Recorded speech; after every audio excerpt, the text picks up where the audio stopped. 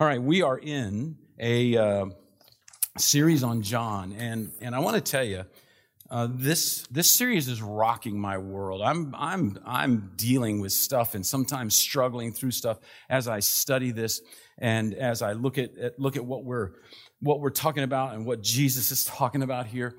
And we're looking at the story in John chapter 3 of Jesus and Nicodemus. You know, he came to him by night, kind of came to him surreptitiously in a sense. And started to say, you know, look, we know, Jesus, we know that you are like a prophet. We know you're a call from God. Your teaching is from God. We see what you're doing. We acknowledge that, you know. And then Jesus just like cuts it off and says, you must be born again. And he just cuts to the quick in that, and they have a little bit going back and forth on this as we're continuing this going back and forth with with Jesus and Nicodemus. But it's part of how this has shook me is it's made me rethink some things about my life. Not rethink like doing things different, but just to relive some things. And I've talked to you before. I've talked to people here before about how I came to know Jesus Christ. But I want to just talk about that for a minute or two. Because I can remember when I first heard the gospel, I heard it from one of my brothers. I have two big brothers, and from the middle brother, Steve, he was a fairly normal brother when he went off to college. And he became this whacked out, fanatical, like zombie Christian, or at least that's what I thought. I was just so horrified at what had happened to him, and what was happening to him. And he sat me down. It was a few months after he had come back.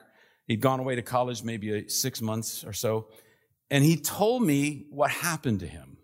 He said, I just want to share with you what happened to me. What has happened? And I'm just like, they probably took all your blood, and then they put in this, and I just think it's horrible. And so he explained to me how he came to Christ.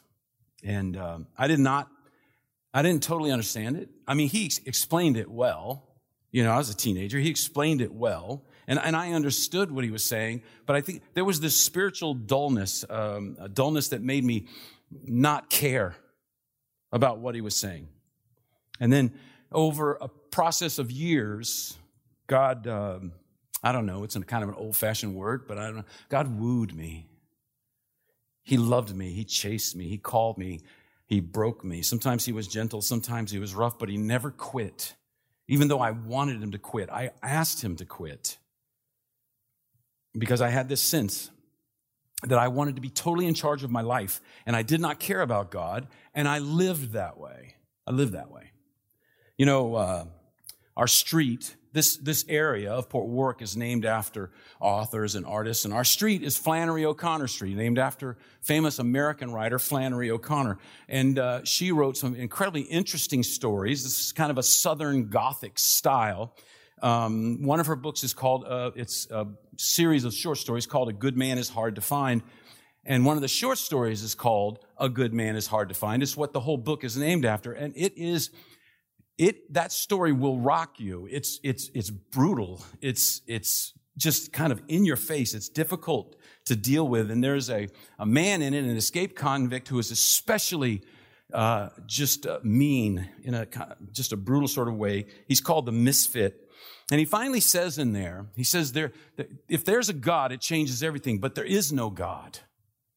And he says, so that changes everything. Because the only thing to do if there is no God is just to find pleasure in anything you can. And then he says, to find pleasure in meanness just for the pure pleasure of it. And you know, I understand that.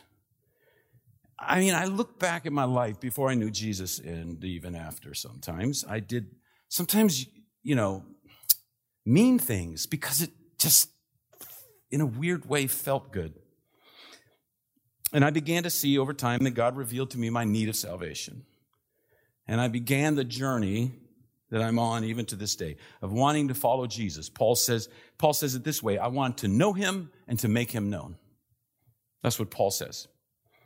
Now, I know a couple times when I've talked about my life, man, this is like therapy for me. I really appreciate you guys. I should be laying down again, right? I should be doing that again.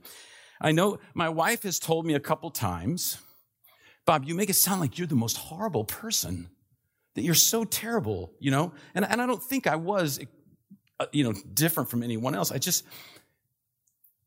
realized the kind of person that I could become, and seeing the difference that Jesus has made in my life. And I think I'm not alone in this. You can sit there, you can think, wow, you sound terrible. But, even yourself, think about it. Maybe in the past month or 2 months, has there been a time with someone that you actually like or love or care about, and you have said something to them that you kind of knew right off the bat, this is going to hurt a little bit, and you said it? You maybe just a small slight or something like that where you hurt someone. That is what we're talking about here. This is what Jesus is talking about when he's telling people they have to change, when he's telling Nicodemus you have to change. Because what happens? What happens? You say something that's just a little thing, but you knew it hurt that person. And then you sit there, or you walk away, or you walk around, and you know you did, and you don't run back and say, forgive me, forgive me. You say, let them deal with that for a little bit. Then I'll confess. We can do that, even as followers of Jesus Christ. Maybe it's not horrible, perverted things, but oftentimes it can be things, just little hurts and little slights that we know skewer somebody. And we get a little bit of pleasure out of it.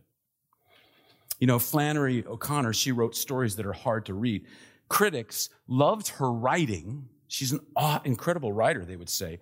But oftentimes they would say, this is horrifying to read. And she would say, I just write stories that are realistic. She would write stories that would treat sin realistically and grace realistically. In fact, at one point, she said, it amuses me what people think are horror movies or horror stories. They're afraid of made-up, fantastical things that aren't true. And then she said, people scare too easy. They miss the real horror. The horror of sin. The desperate need of mankind for the new birth. You think about that. What is she saying? We are afraid of the wrong things. We're afraid of the wrong things. We're impressed by the wrong things. We've gotten it all mixed up. People today, they say things that sound so reasonable, right? They say, all paths lead to God. We have this spark of goodness in us. Just fan that flame. Trust your instincts and things will turn out okay. Don't get carried away. Don't be a fanatic. And it all sounds so smart, so even-keeled. Makes you feel so above average. But Jesus says no. All that smart, even-keeled, reasonable-sounding stuff, all that is you trying to be in charge of your life. You thinking that you should be in control. You being your own savior. And it doesn't work. It doesn't work. And so Jesus, in the midst of our musings, in the midst of our talking, in the midst of our lives, just like he did with Nicodemus, he says, you have to be born again. That's the only remedy. You can read self-help books. You can make changes. You can feel better about yourself, but it doesn't change you at your heart, at the inside. You are still you. You can be a religious person, but religious people make it all about themselves, about what they've done. This is what Nicodemus has done his whole life. The new birth makes it all about Jesus. I mean, we see this already. We've seen this already with John the Baptist. John the Baptist says, look, there's the Lamb of God. He takes away the sins of the whole world. I must decrease. He must increase. Look at him. Look at him. So, in this chapter, we're going to look at verses 9 and 10 at first. And again, I want to say, we're going to be dealing with culture and context, the history that is involved in this passage, because it's very important for us as we understand the passage.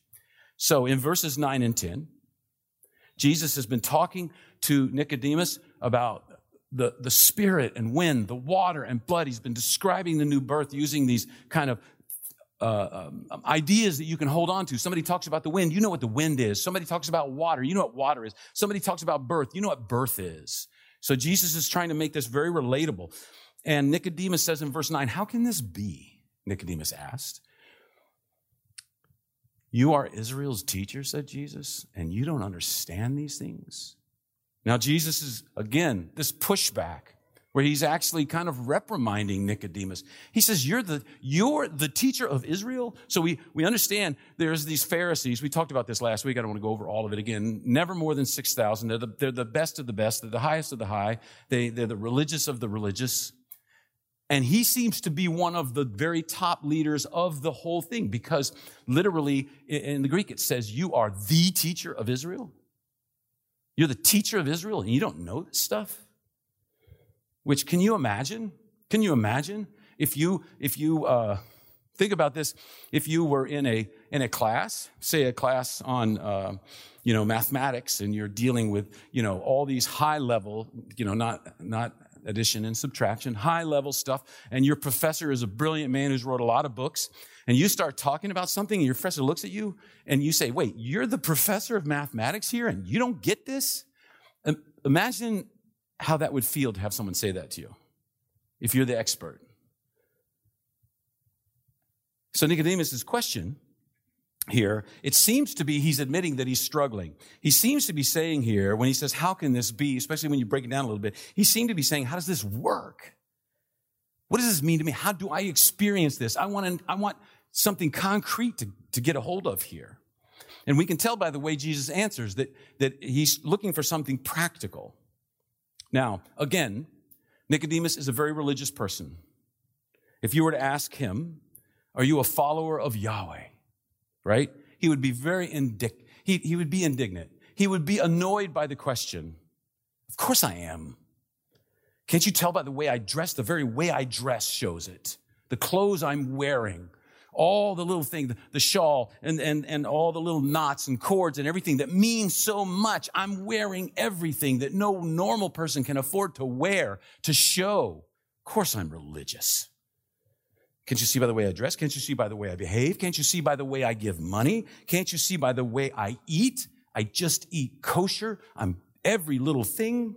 Can't you see how moral I am? Can't you see what a good, righteous person I am? Can't you see by all the stuff I do? So hard, so flippin' hard. I don't know if Nicodemus would say flippin' hard, but I'm taking a little bit of there. But what is he doing? This is the essence of religion. If you went to a person, many people maybe even in the United States, and you said, are you a Christian? Of course I'm a Christian. What do you mean by that? You haven't heard me curse. Proof, right? What does that mean? What does that mean? Nicodemus is saying, can't you see by everything I do? That's the essence of religion. Nicodemus is saying, look, all my life, this is my life. My parents told me this. Everyone told me this. I can be a righteous. I can be the top of the heap. I believe that I'm better than everyone else. And what's happening here? What's happening? Jesus, and I mentioned it, but he is blowing Nicodemus' mind. Because this whole talk about the new birth has shaken him to the core. Because what is it doing? It's shaking everything he just said. Can't you see? Can't you see? Can't you see? Everything I do, can't you see that? And this shakes it. This rocks it. I've been told all my life, this rocks it. Because the new birth is something he can't do. And that's why verse 9 is him saying, how does this work? How, practically speaking, does this work? He's desperately seeking clarification because you can't tell someone, you can't tell someone you are obviously a teacher from God and then they start teaching and say, no, I'm sorry, you're wrong. You can't do that because you just admitted that what he's teaching is from God. And so Nicodemus is desperately struggling here. So he's saying, how does this work? And Jesus reprimands him a little bit. And we talked about this some last week. We'll touch on it a little more. But he says, you should know better because I have given you plenty of warning. I have told you about this over and over and over. Why haven't you listened? Why haven't you listened to the prophets? Why haven't you listened to the law? Why haven't you listened? What we did recently? Why haven't you, Nicodemus, Hosea? I'm shot full right through the whole book of Hosea. You missed me?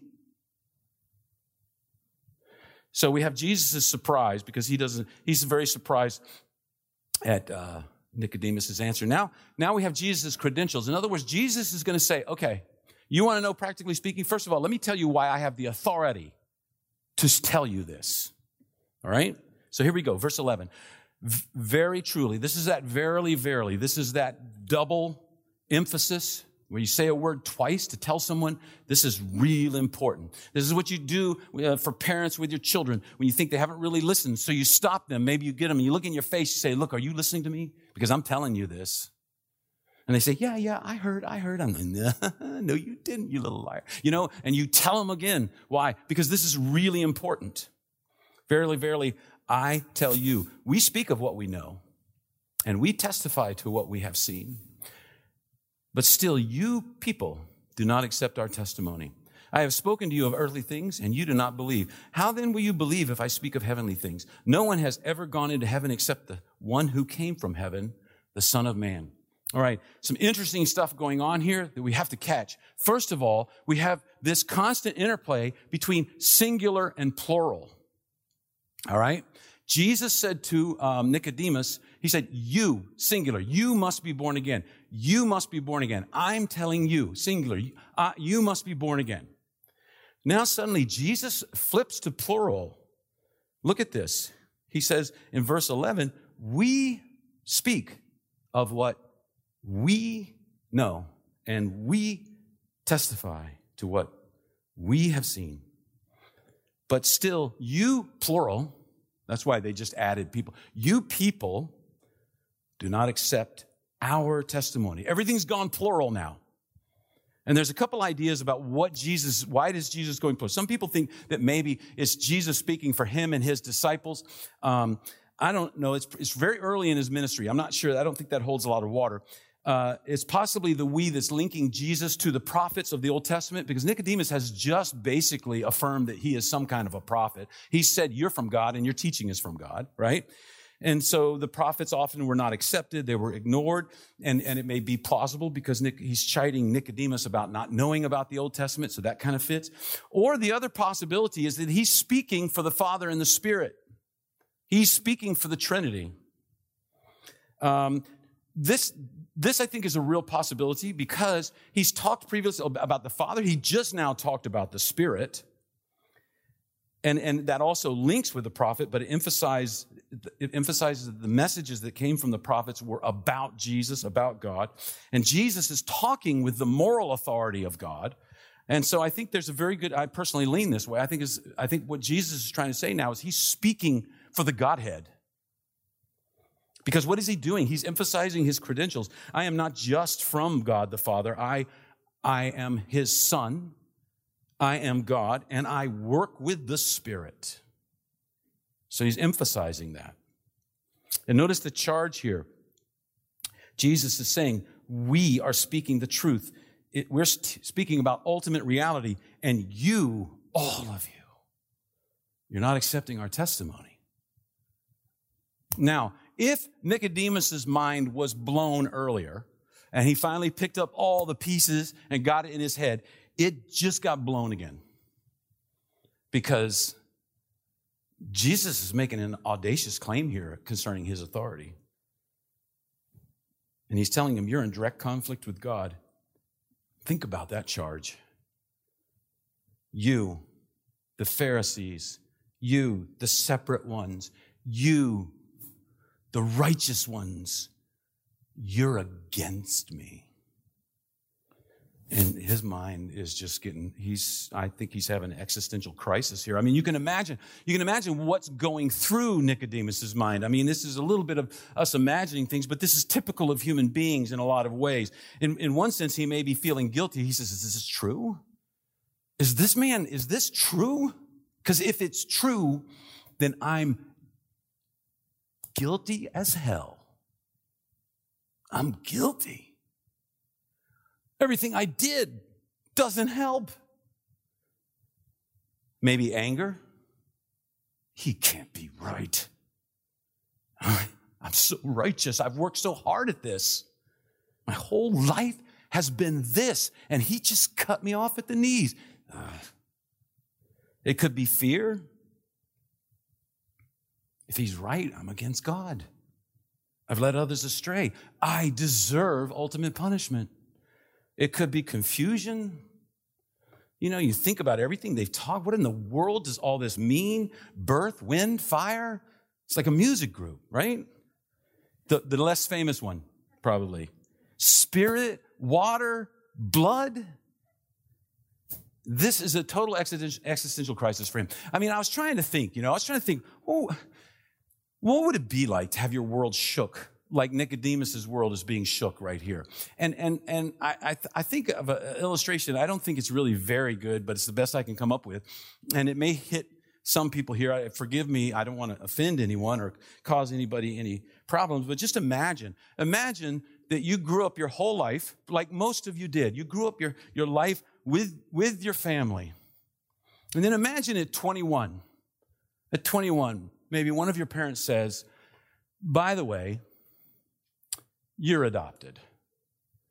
And we didn't want that to bother you. We didn't want that. And so we didn't get you till you were 3 or 4, but we photoshopped and did some stuff. So all your baby pictures, no. Your world would be so rocked. And think, even the things that you would go from confusion to anger. You lied to me? You didn't tell me? Because you were trying to be loving? That's loving to you, to lie? You know, you would just go through all kinds of emotions, and it would be so hard. And it would be hard, even for many people who have struggled with difficulties in families, even abuse. You have this incredible thing where you're angry at someone, and yet you love them, and you can't justify both emotions at once because you're terrible, but I love you. And why do I love you? And what kind of mess am I that I would? And you're working through all that stuff. Just imagine. Now, with Nicodemus, this is off the scale in something like that. It's off the scale. It's that sense of being sick because everything you ever knew or trusted got turned upside down. Jesus addresses this in verse 12. Basically, he says, I've spoken to you of earthly things and you do not believe. How then will you believe if I speak of heavenly things? He's like, dude, I know this is rocking your world. I can't give you too much.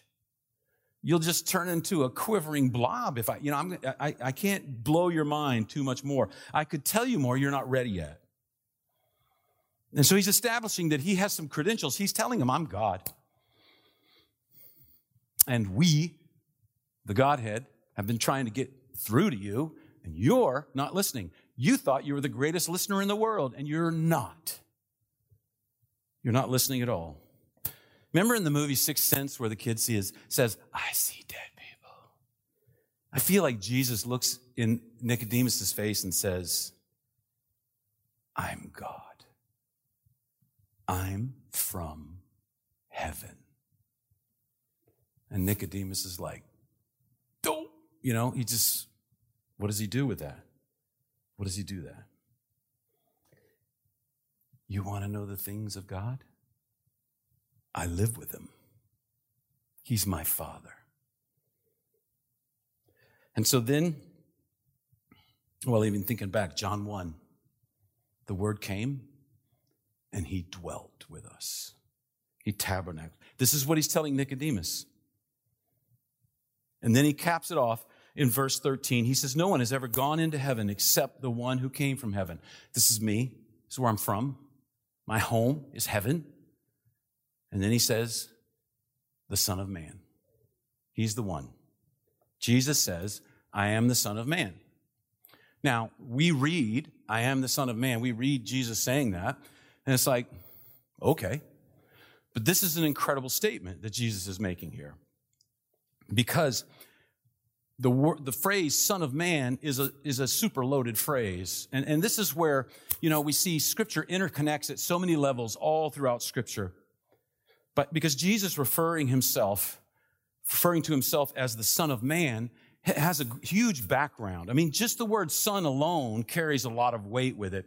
In the Jewish tradition and in the ancient Near East, sons carried on the legacies of their father. They inherited the estate. They took over the business. They represented their father's interests. And when they came of age, and that varied in different cultures, but when they came of age, then they were considered equal with their father. In a Jewish village, if there's a father and a son who are both, obviously both have come of age, and there's some sort of discussion or some sort of problem, and so they gather everybody together and they say, we need to talk this out and figure out what our village is going to do.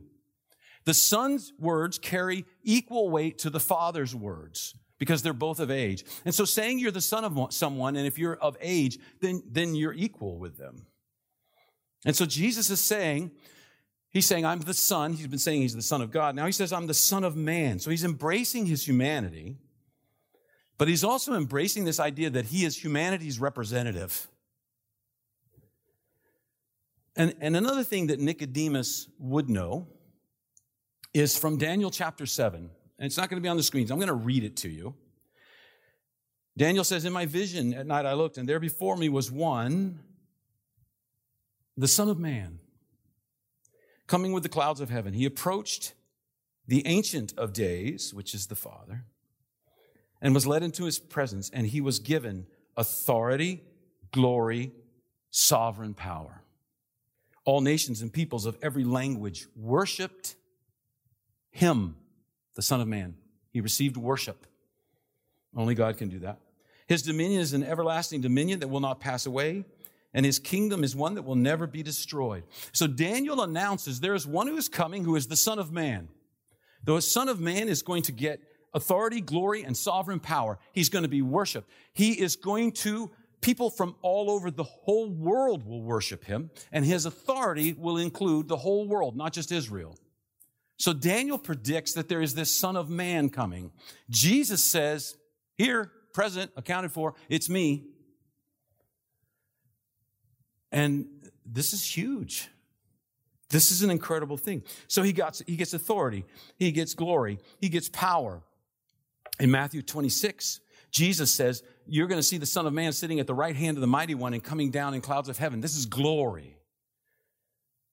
In Mark 2, he says, but I want you to know that the Son of Man has the authority on earth to forgive sins. Authority. I have the authority to forgive sins. So he said to the man, I tell you, get up, take your mat, and go home. He healed him. He has the power. And so Jesus, over and over, and there's tons of scriptures that talk about this. There's many more. Jesus, over and over, saying, I'm the Son of Man, and he always says it in context of something that emphasizes his authority, his power, or his sovereign glory. And he says to Nicodemus, that's me. I'm the Son of Man. This is so huge. A phrase, the Son of Man, that we go, oh, okay, that's cool. And Nicodemus is going, that can't be. That goes against everything I've ever believed. I never understood that. So, what does he do? He establishes his credentials. Jesus is surprised because Nicodemus is just struggling with it. So Nicodemus just asks him, tell me plainly, give me practically, how does this work? Jesus gives him his credentials. Just so you know what I'm about to say, I have the authority, I have the power to say and make it so. And then Jesus gives him an illustration that's a form of an invitation. 14. Just as Moses lifted up the snake in the wilderness, so the Son of Man will be lifted up, that everyone who believes may have eternal life in him. He's saying, okay, you want to know how it works? It's just like, right? So there's an equivalency here. This was an illustration of me, the snake in the wilderness. That's an illustration of me.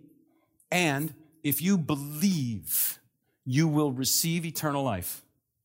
So Jesus gives him an invitation, a very practical, understandable invitation. Why? Because he knows this story inside and out. We don't always know it so well. So it's back in Numbers 21. I'm going to read it to you. Just a part of it, and we'll talk about it just for a moment. They traveled from Mount Hor along the route to the Red Sea to go around Edom, but the people grew impatient on the way. So they spoke against God and against Moses and said, "Why have you brought us up out of Egypt to die in this wilderness? There's no bread, there's no water, and we detest this miserable food." And that word detest is a very strong word. We hate from the bottom of our souls what you're giving us to eat. We've tried banana bread. We've tried manna burgers. We've tried manicotti. We've tried it every way, and we're sick of it. We hate it. So the children of Israel, they're grumbling, they're complaining. But what are they really saying here? First of all, it tells us they were impatient along the way. We're going too slow. Your plan, God, is not a good plan. We have a better plan.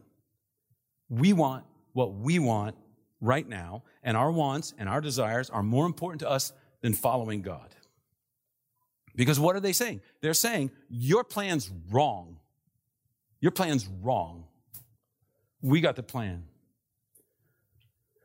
Now, before we can sit down and gather and be too condemning of them, let's think about how we do that.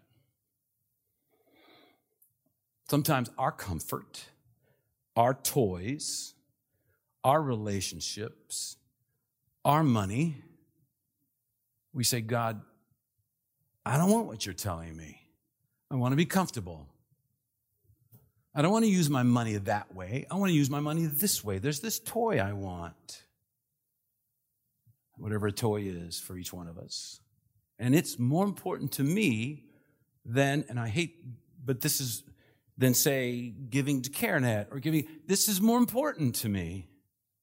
I don't want your way. I want my way. God, I know what you say about this relationship, but this relationship means too much to me to sacrifice for you. God, I know what you say about, we can go on. We do that. We do just what they did. So first they were impatient. Secondly, they were thankless. The food that God was miraculously providing for them every day, they got tired of. It's just true, isn't it? If you give, even in our lives, if we give something too much, I remember talking not too long ago to a person I knew that had struggled with COVID and was still struggling. And they said, you take it for granted that every breath is easy until they're not easy. And when you struggle to breathe, you remember what a wonderful thing breathing is. Isn't that amazing? It's even like with kids. If you give little kids too much, what happens? They expect it and they need more, right? I had kids who, on a normal day, giving them a PB&J and some chips and a juice box and off to school, they were happy as clams, right? But on Christmas morning, expectations have changed, right? Christmas morning, I remember one of my kids going, "Pants?" Why?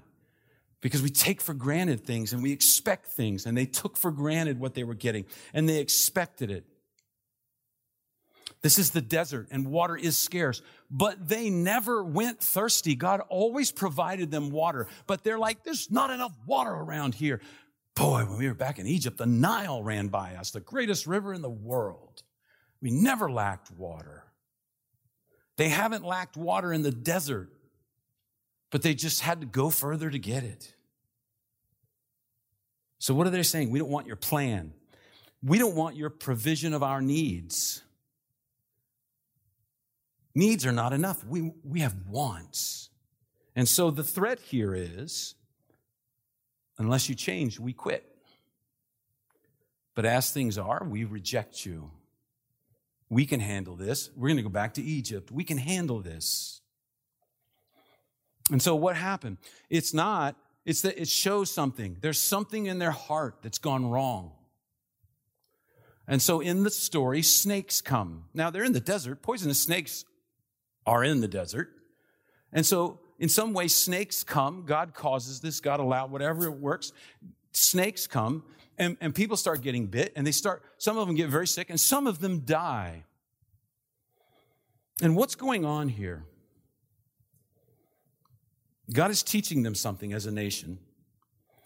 And what happens? They repent, and then God tells Moses, make a bronze snake on a pole, and just tell them, if you look, you'll live. You look at the snake, you'll live. This is that. To me, too, this is one of those, the interconnectedness of Scripture. Over and over and over in Scripture, the importance of looking is always emphasized. And so, just as Moses lifted up the snake in the wilderness, so the Son of Man must be lifted up, that everyone who believes may have eternal life in him. Just as. Same problem we have today. They wanted God to do what they wanted. They wanted God to do their plan, their schedule, and they weren't thankful for what he did do, what he did supply. They didn't realize their need for salvation. They thought they were fine. They thought they could handle it. And they needed something lifted up. The story in Numbers shows that the poison in their hearts was worse than any poison the snakes had. And God had to show them with snake venom that they needed to deal with the poison in their souls. And they repented of their sin. We use that word sin. What is sin? Everything that pushes us against to put ourselves first. Everything that pushes us to put our agenda first, to put our desires first, to put our comfort first. That's what it is. Me first. And when we do that, it creates a thirst in us for more and more. We need the cure that God offers. And Jesus is saying, I will be the bronze snake. I will be the cure. I will be lifted up on the cross. Jesus is saying, look at me. He says, just as Moses lifted up the snake so that the Son of Man must be lifted up. What happened with the snake? Everyone had to look. Son of Man's going to be lifted up. Look at me. Look at me. John the Baptist said, look. Because the Bible emphasizes looking and seeing for what you're understanding, what you're seeing. John the Baptist said, look. It's the Lamb of God, the Savior of the world, the sacrifice. Look at him. Paul, in Philippians, he uses a really interesting compound word that has this idea of almost like tunnel vision. You see everything around, but everything is like fuzzy and not quite in focus, not quite that important until you hone it down to one thing. And he's saying, it's Jesus. That's what I look at. I see Jesus. In Hebrews, it says, fixing our eyes on Jesus, the author and the perfecter of our faith. Our champion.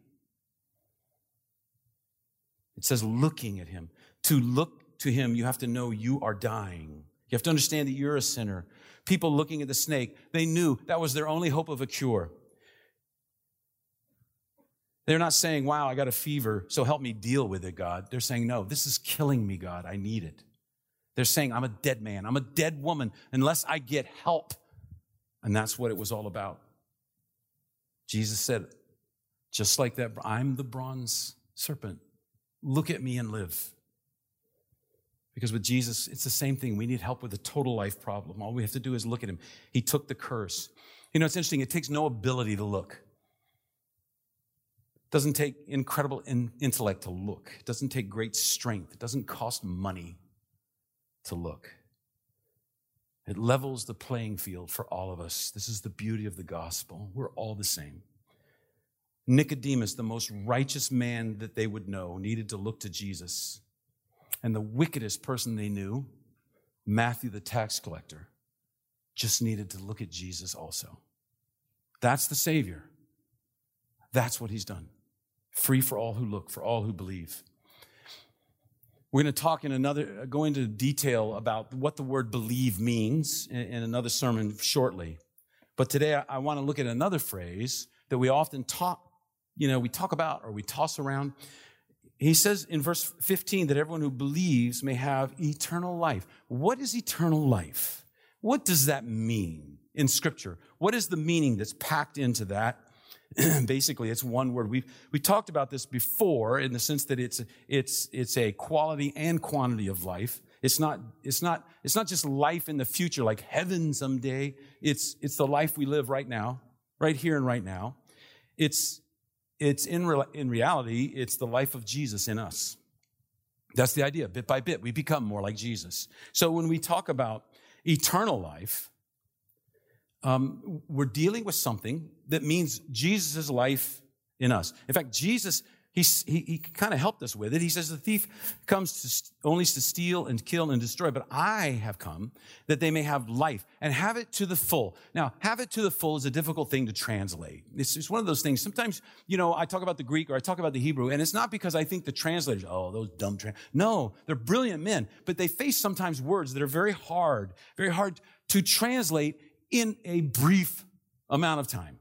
Right? Because here's this thing, this word, to have it to the full, or abundant in some. It refers to a greater degree of intensity. It means not ordinary.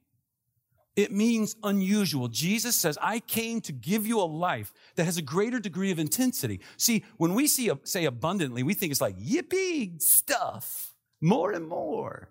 Happy day, right? Happy, joy. And he's saying, no, that's not it. It's intensity, which can work both ways. Joy and sorrow.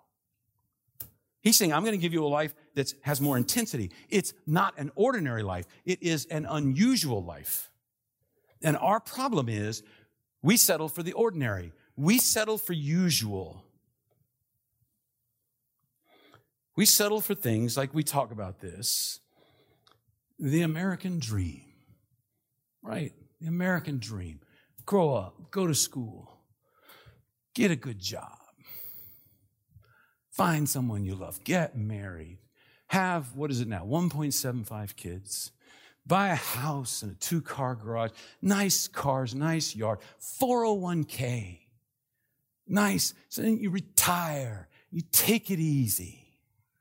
This is the American dream, that anybody can do that.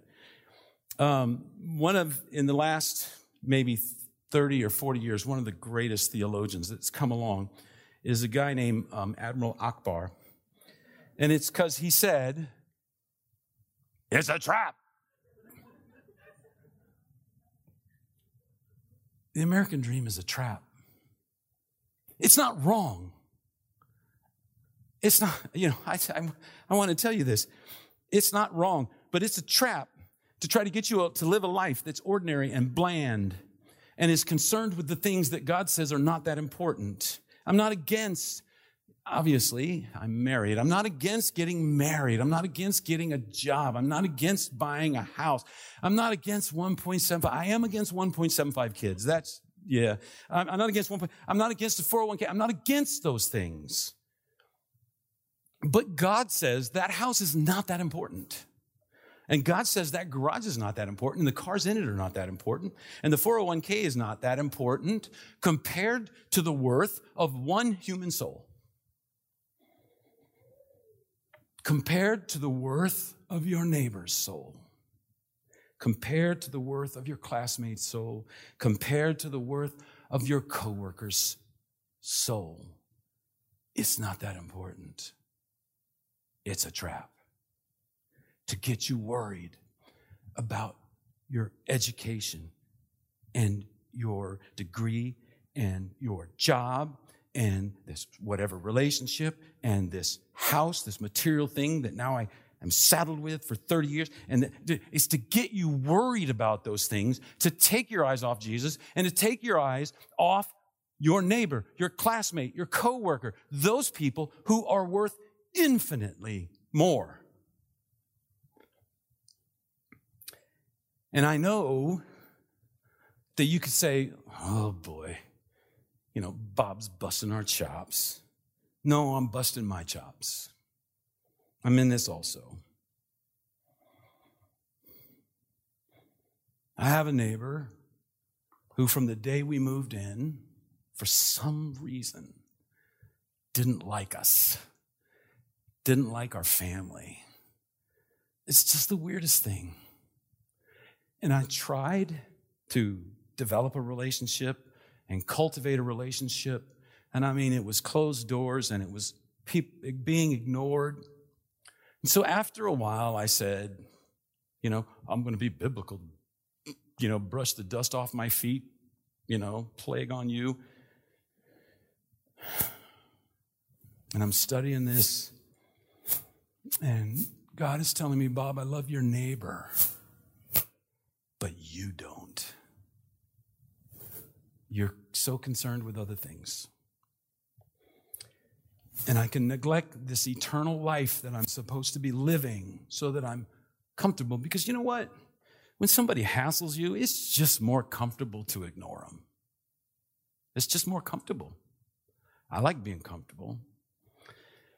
And so I'm not busting your chops because, well, maybe I am, but mine are getting busted and I believe in sharing. So that's what, but I don't want this, and this is, to me, this is the really key, closing, bringing this all together. I don't want you to feel terrible about you. I don't want you to say, man, I got to do better. All right, new leaf. It's kind of close to the new year. I'm going to be, that's a recipe for disaster because all that is guilt. All that is motivation through guilt. This is what I want you to do because this is what God's doing to me. I need to look at Jesus more. Because if I look at Jesus more, I will care more for my neighbor. If I look at Jesus more, I'll care more for my classmate. I'll care more for my coworkers. I'll care more for the people around me. I'll care more for my family. If I get more of Jesus, it will impact how I deal with all those other people. And that's why with Nicodemus, he says, you're doing a lot of good stuff, dude, but none of it works. You need to be born again. You need me first. Then let the stuff follow. So not turning over a new leaf. It's the idea of seeking him. It's the idea of saying, Lord, change my heart. Because, I hope he's not listening. I don't like my neighbor. My heart needs to be changed. There are people you don't like. Your heart needs to be changed. And so I'm praying, Lord, change my heart. I'm praying, God, help me to see people the way you see people. And the only way I'm going to see people the way he sees people is if I focus on him. Because he's the one that can give me that vision to look and see things for the way they are. And so this eternal life we're talking about, it's all wrapped up in this. It changes every relationship of our life, every bit of it. It changes our relationship with God. He's not stern and angry. He's a loving father who wants to spend time with us. We just sang about that. It changes our relationship. It gives us peace with God. It gives us peace with fellow human beings. That's something I need to work on. Because if God has forgiven us, we become more forgiving people.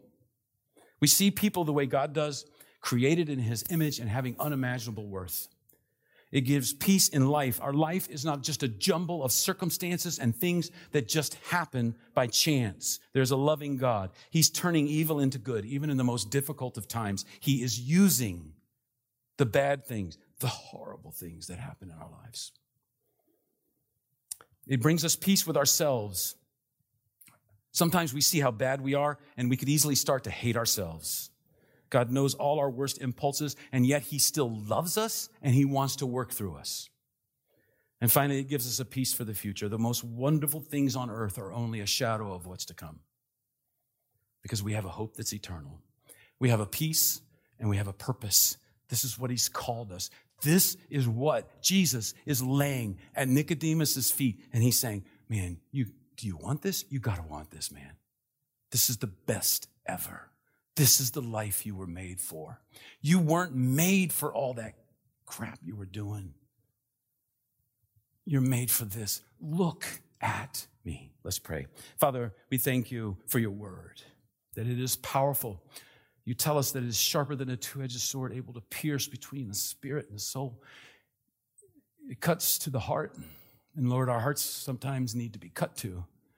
And help us not to wallow in guilt or remorse, but to use this as a springboard, knowing that you love us, to go out and be loving people who want to change lives to those all around us. And as we do that, Lord, we experience the joy that comes only from following you. There is a joy that only you can give. God, help us. We want it. And help us to have eyes to see people the way you see them. Help us to have a heart that loves the way you love them. And then, God, give us opportunities to show it. And we will always be careful to give you the praise and the honor and the glory in Jesus' name. Amen. Thanks again for coming, for being here, for being a part of this, for joining us online, for being a part of what God is doing on the peninsula and even throughout this world. We appreciate it. God bless you, and you are dismissed.